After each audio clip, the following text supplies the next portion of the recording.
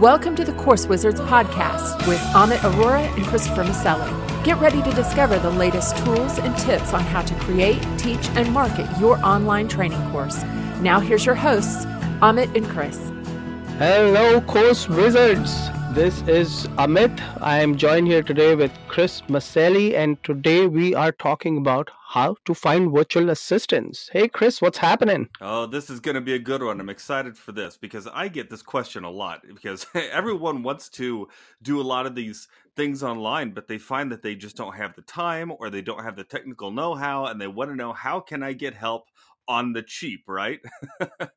Yeah, why do I need virtual assistants, Chris? I can do everything. Really? Said every course creator ever. Yes, that's right.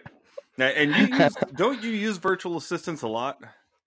I do. Not a lot, but I do. Yes, absolutely. Yeah. So if you want, I can kick it off with what I am doing right now, and then we can tell our listeners where to go and find these people. Let's jump right into it. Yeah, I'd love to hear the process that you go through and how you find a virtual assistant, and then how you contact them and make sure they do exactly what you want. Absolutely.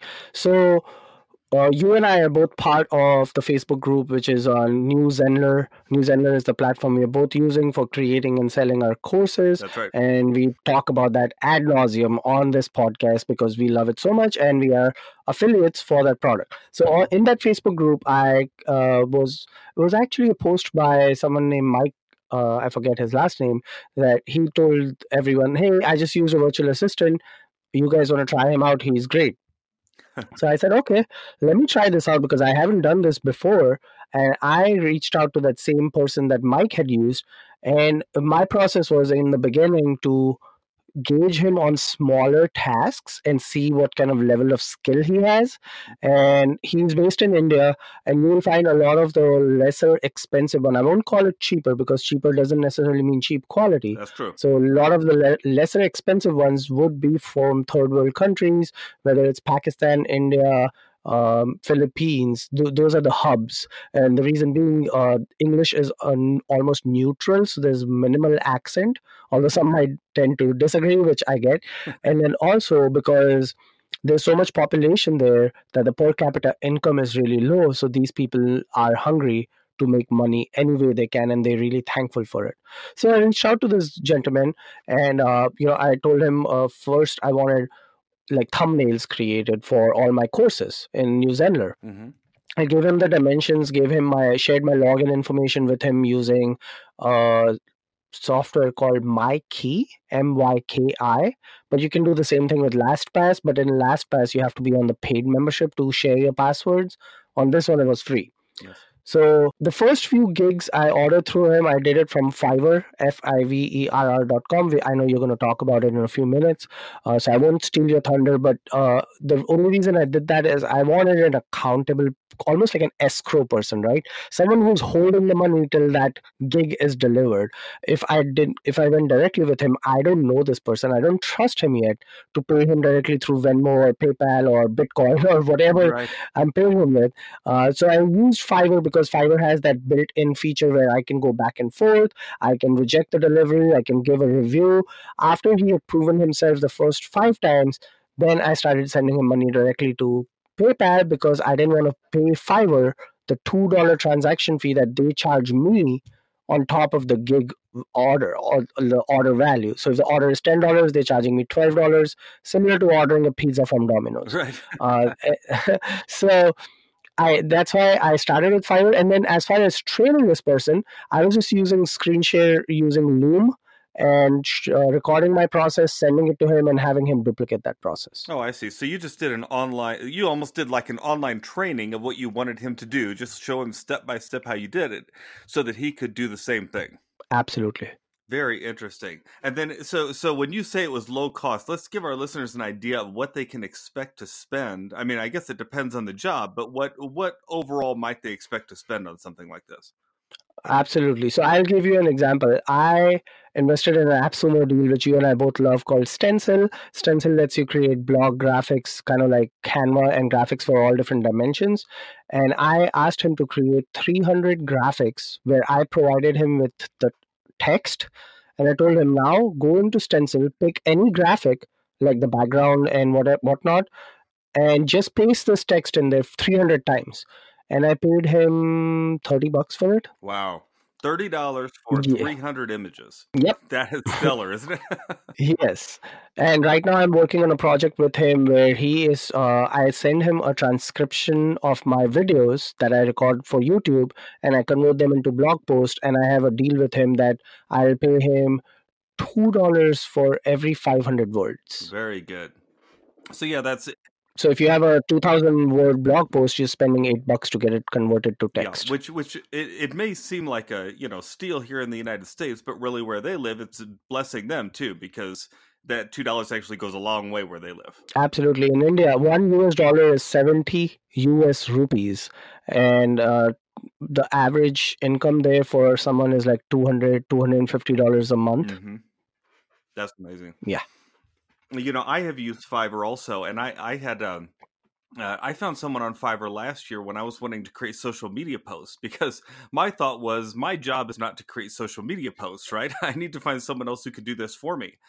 And so what I did is I hired 5 different gigs at $5 a piece to create about 25 posts for me and just see what they turned out. And some of them did a good job and delivered fast. Some of them didn't do a very good job, but it was a way for me to test them out. And then I found one I really liked. She did a great job. She was a college student here in the United States. And once I liked what she did, I contacted her again through Fiverr and said, okay, I'd like to give all my social media posts to you. And I have literally hundreds of these. And she was willing to do them for 20 cents a piece. And so I ended up getting hundreds of blog posts created.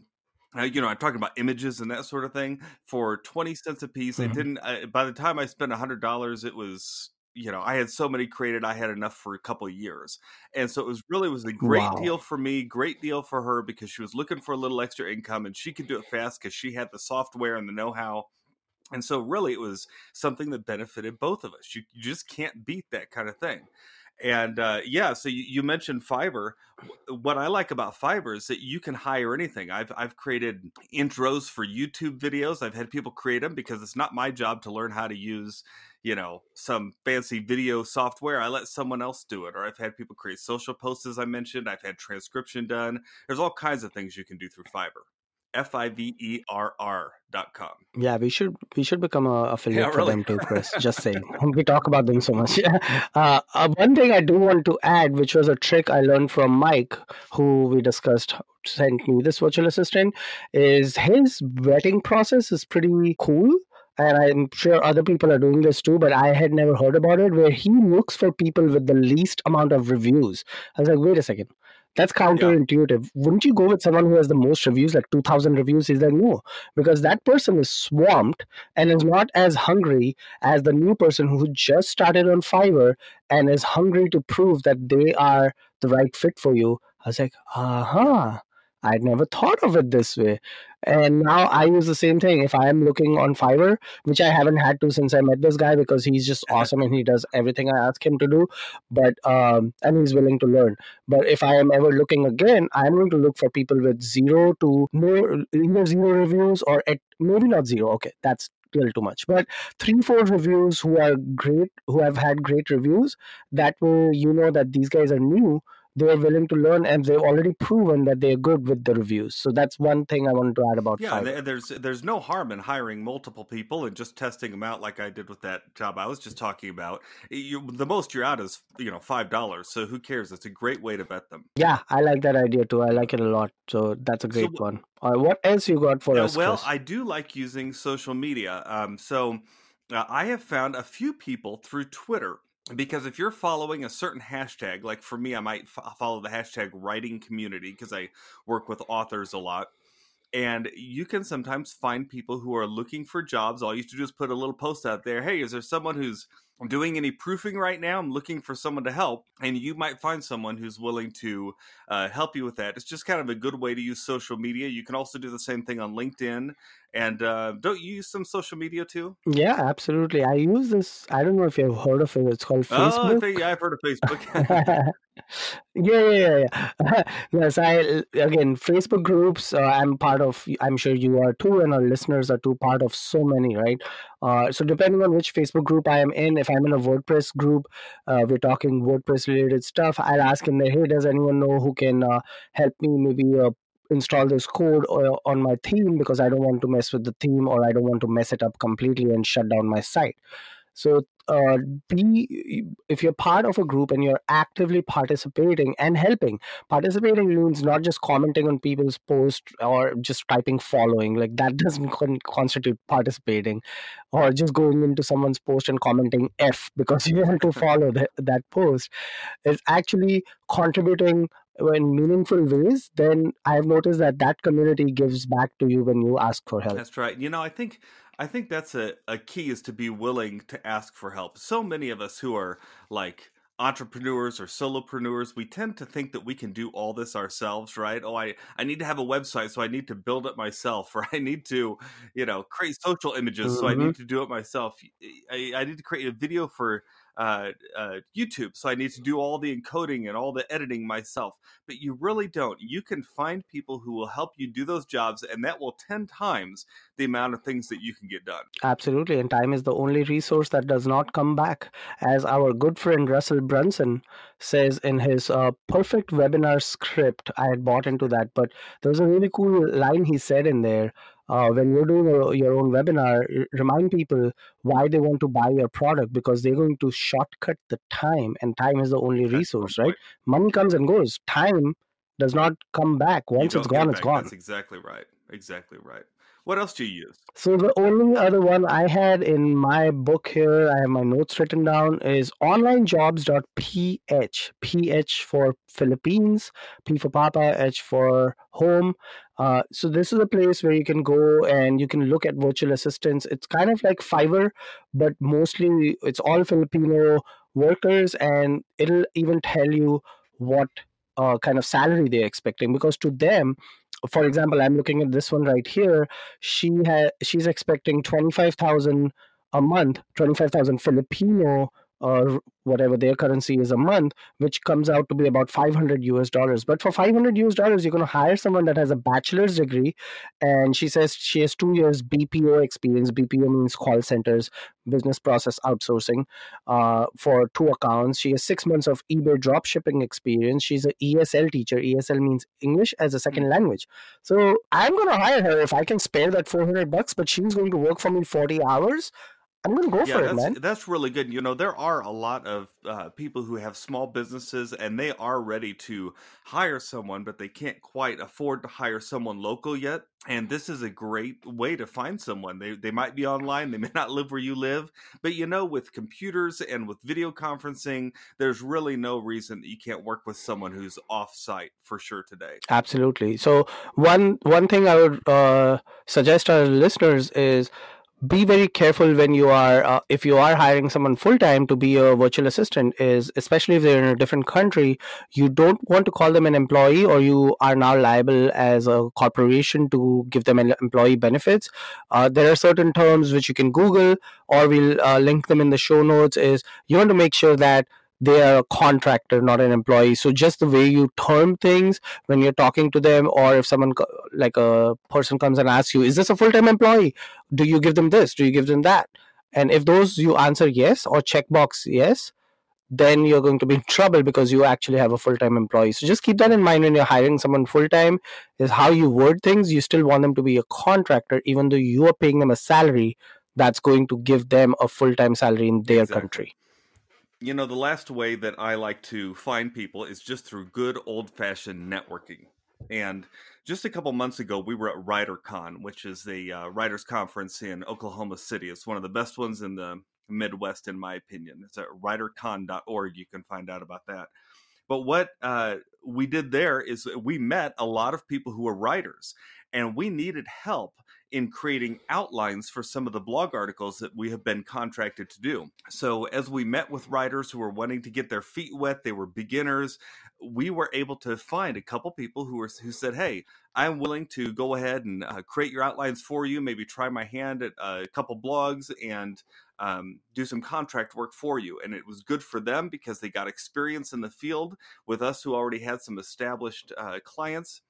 And it was great for us because it takes some of that time off our hands of doing the research we needed to do. So never underestimate going to a conference and meeting some people there, going to a local co-working space and meeting people there, getting in touch with your local college and maybe finding some kids who are wanting to make a little extra income, or even some of your friends. You may have friends who have a college student in their house or someone who's just wanting to make a little extra money on the side. If they have some knowledge in your field, and it's something that they can do, make sure they can do it first. But that can actually be a good relationship to build and a way to find a virtual assistant locally. Networking, good old networking. I love it. So with that, we come to our section of the show, which is, what are you digging this week? Chris, I am going to pass this hot potato to you first. I'm going to give kind of a funny one here. I have found what I think is the perfect pen to write with. I absolutely love these pens. I often find it difficult to find pens that don't smudge, that just write perfectly, that have a fine enough point, because I usually write very small. I have found the Uniball Jetstream RT ballpoint pens, which I'll put in the show notes, are absolutely perfect. They come with a fine point, that's a 0.7 millimeter point, and they will send you a red, blue, and black pen for $10 from Amazon. It's a great deal, and I love these pens. I started using them actually a couple years ago, and ever since then, it's like I can't use any other pen. I love these pens so much. They don't cost much, and they work extremely well. And so you grab yourself some Uniball Jetstreams. All right. I love them. Uniball Jetstream. All right. I'll have to check that out. I'm not much of a writer, but I'm talking to a writer, so you better be writing. What am I digging this week? I just bought and have been playing with this gimbal for my iPhone. And for those of you who have heard the term before or don't know exactly what a gimbal is something on which you put on your iPhone or your camera, any camera, and it essentially allows you to not have a shaky production of your camera. So when you're moving around, you have this gimbal in your hand. It is rotating on axis, and as you're moving, it's counterbalancing. There's a motor in there that's doing all the counterbalancing for you.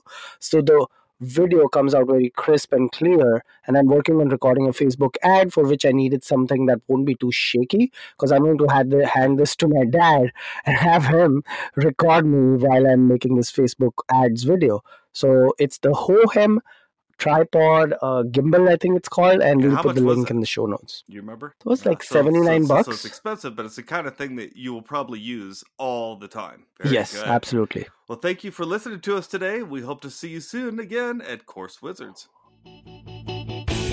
All right. Take care, everyone. Thank you for listening to the Course Wizards podcast with Amit Arora and Christopher Maselli. Get a free PDF of their favorite online training resources, as well as notes from this podcast at CourseWizards.com.